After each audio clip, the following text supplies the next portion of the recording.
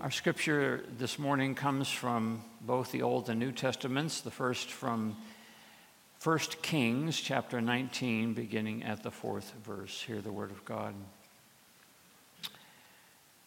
But Elijah himself went a day's journey into the wilderness and came and sat down under a solitary broom tree.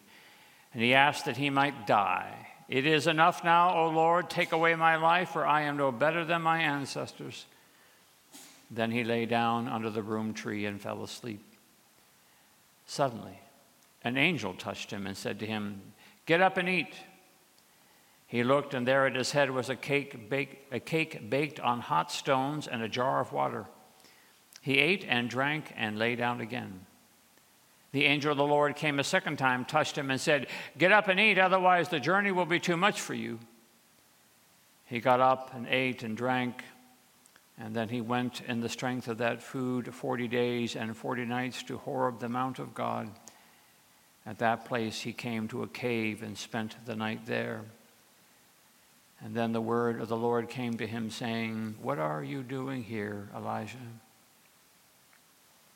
And then from the Gospel of Mark, the first chapter. In those days, Jesus came from Nazareth of Galilee and was baptized by John in the Jordan. And just as he was coming up out of the water, he saw the heavens torn apart and the Spirit descending like a dove on him. And a voice came from heaven, "You are my Son, the beloved. With you I am well pleased." And the Spirit immediately drove him out into the wilderness. And he was in the wilderness 40 days, tempted by Satan. And he was with the wild beasts, and the angels waited on him. Now, after John was arrested, Jesus came to Galilee, proclaiming the good news of God, saying, "The time is fulfilled, and the kingdom of God has come near. Repent and believe in the good news." This is the word of the Lord. Let us pray. By your grace and through your mercy, we pray, O Lord, that you will allow these words to come to point to the word just read and to the word made flesh in Jesus the Christ, for we pray this in his name. Amen. William Broyles Jr. is a Hollywood screenwriter. He has been involved in the writing of such movies as Apollo 13, Planet of the Apes, The Polar Express, and Saving Private Ryan. One of the other films to his credit is the movie Castaway. Some of you may recall the movie Castaway. It starred Tom Hanks as a man, Chuck Nolan, who survives a plane crash in the ocean and ends up on a deserted island, stranded there for 4 years to survive on his own with whatever he could eke out of that island. When Bill Broyles was preparing to write the screenplay for the movie, he decided to create his own castaway experience and found a remote beach out in the Gulf of California and spent a week mostly by himself trying to experience what it meant to be alone and survive. And while he was doing this, lo and behold, a volleyball came floating onto the beach.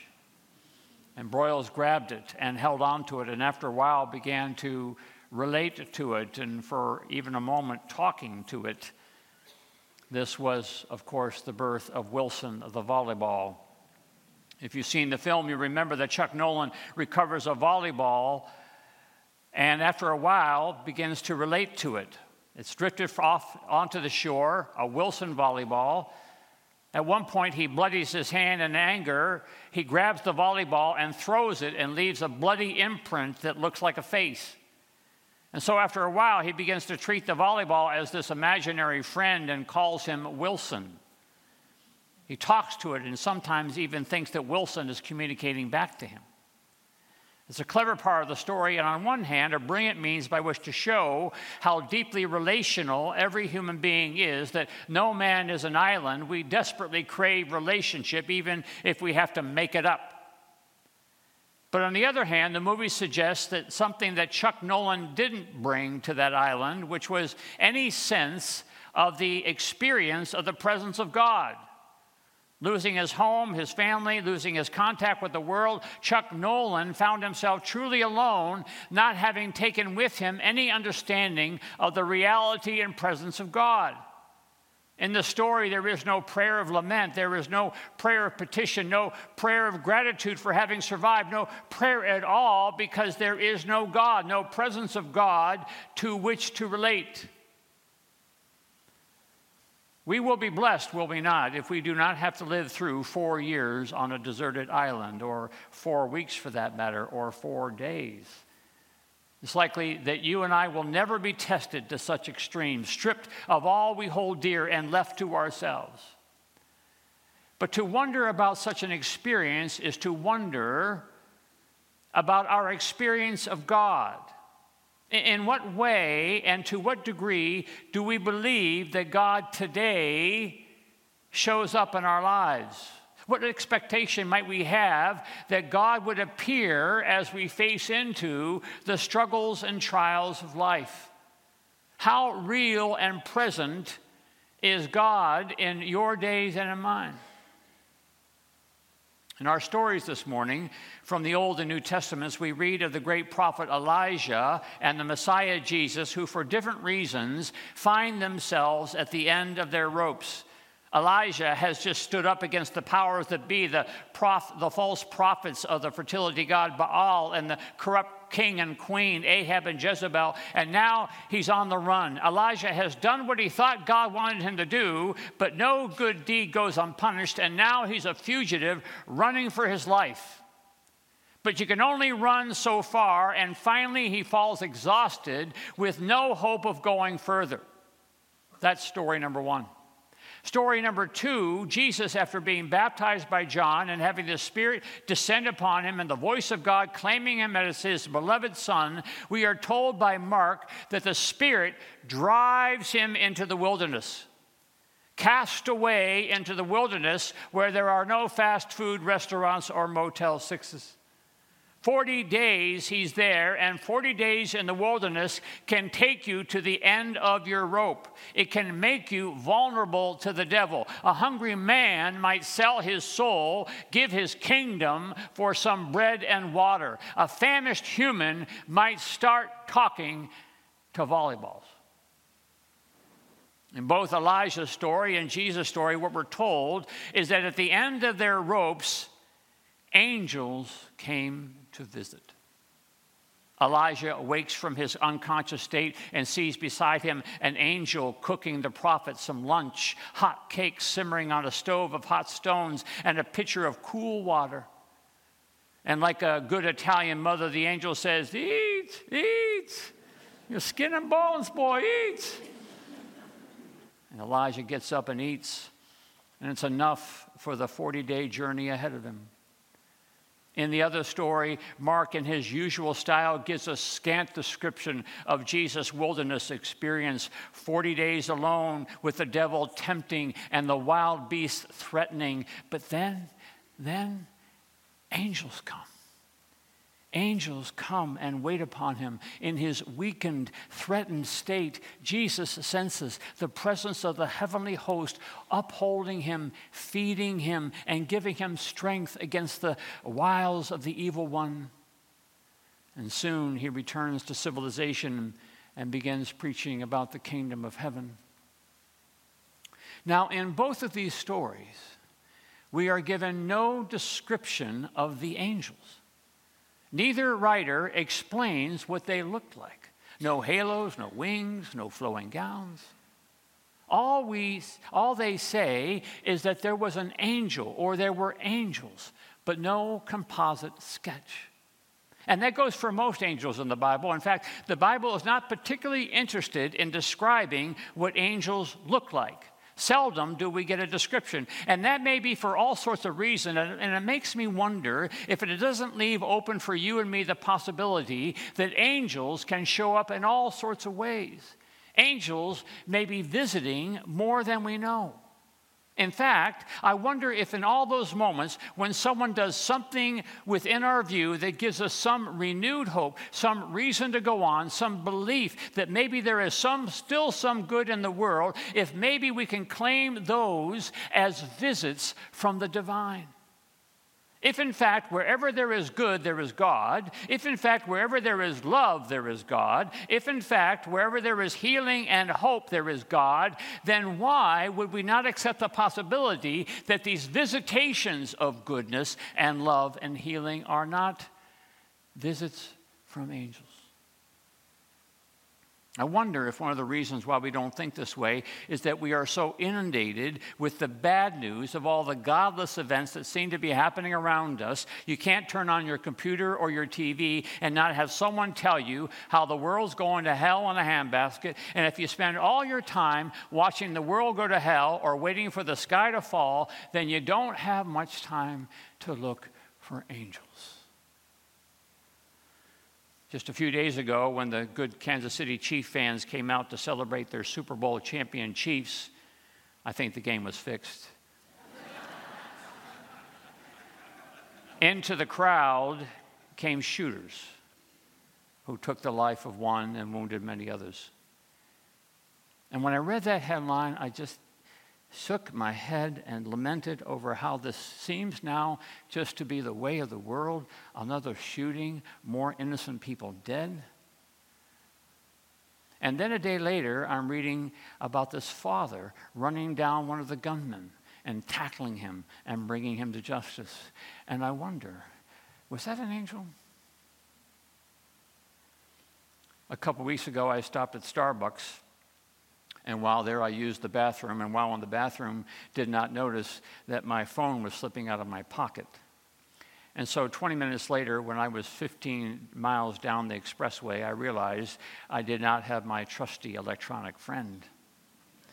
My first feeling was fear that someone had walked off with it, which happened to me once before. So when I returned to the coffee shop and inquired, and the woman at the counter smiled and handed the phone back to me, saying how much she liked the wallpaper picture of my grandson, and that a man had turned it in, no name, no face, no description. My daughter said, "Isn't things like that restore your hope in humanity?" "True," I said, "and maybe they make us believe again in goodness. And where there is goodness, there is God. And where there is God, maybe there are angels."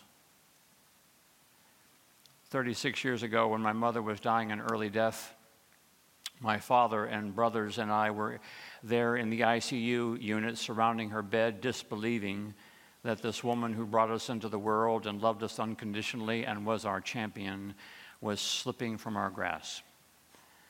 4 Presbyterian ministers, we, all alone there at her bed with hearts breaking. It was the middle of the night. We were in a new town, new to all of us, so no family and friends upon which to call. 4 pastors who were used to being the visitors, now so badly in need of a visit. And then a man walks in the door of the room, a pastor from town. How did he know to come? We never got the answer. But there he stood with us, saying all the things that should be said, and thank God not saying the things that shouldn't be said, holding our hands while we held hers, and praying and giving her over to God. A skeptic might say that there is likely an explanation as to why and how that gentle, caring man appeared, but I don't think that means he wasn't an angel. Angels appear in ways we sometimes understand and often don't understand.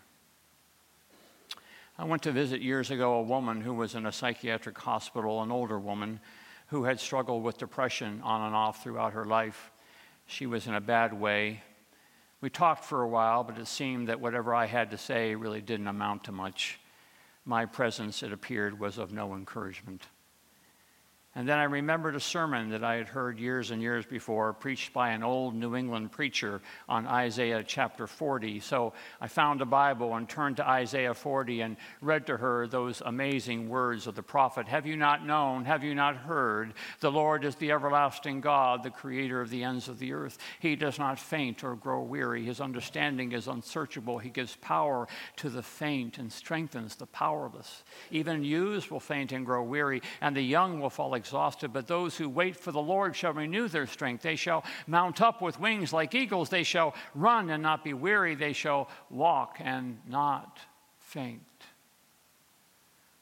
Remembering what the old New England preacher had said about these verses, I plagiarized him and said to the despairing woman, isn't it interesting what Isaiah says, that for some the strength of the Lord allows them to mount up with wings like eagles? And for others, the strength of the Lord allows them to run and not be weary. And for others, perhaps the most courageous of all, the strength of the Lord allows them simply to walk, to take one step after the other without fainting. And then I added, our greatest experience of the presence of God can sometimes be in getting the help to take just one step at a time. And that was the word, by God's grace, the transforming word for Carolyn. And every time she witnessed somebody helping her take one step, just one step, she knew she had been visited by an angel. Which makes me think of the story that came out of Mount Sinai Hospital in New York just a couple years ago. A woman named Cheryl Reed Lewis was recovering from surgery and in a great deal of pain when a hospital housekeeper, a man named Miguel, gently knocked on the door and asked if he could come in and help and tidy up. And as he did, he gently inquired about her condition and learned that she was in a great amount of distress. So he quick got a nurse who came and helped her. Later, when he was back, he caught Cheryl cleaning up the floor after a mess she had made, and he insisted on taking care of it and sent her back to bed to rest. Well, each visit and each day was filled with these kind words of encouragement from Miguel. The caring and encouragement and compassion melted some hard things in Cheryl to the point where she began to say to herself, I want to be like Miguel. A few months later, after her full recovery, she applied and was accepted to be a hospital housekeeper, just like Miguel. Every day, she said, every day I do my job, I say to myself, what would Miguel do? Garrison Keillor wrote once, in a time of elephantine vanity and greed, one never has to look far to see the campfires of gentle people. Lacking any other purpose in life, it would be good enough to live for their sake. Get up and eat, said the angel. Otherwise, the journey will be too great for you. The journeys we take in this world are difficult, and the circumstances of the world don't make them any easier. No good deed goes unpunished, and we can grow doubtful and discouraged. We can easily think the world is going to the dogs, and as a result, see dogs snapping everywhere. And that the devil will have his way, and the journey is too great. We can get to the end of our ropes with no strength to hold on. But every day, every moment, good and gentle people quietly traverse the streets and corridors of our harsh world, doing good things, caring for strangers, helping people take one step at a time.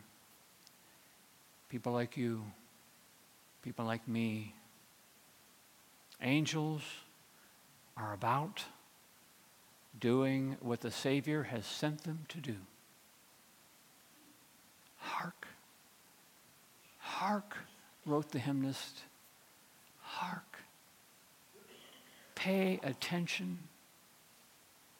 Angels are singing.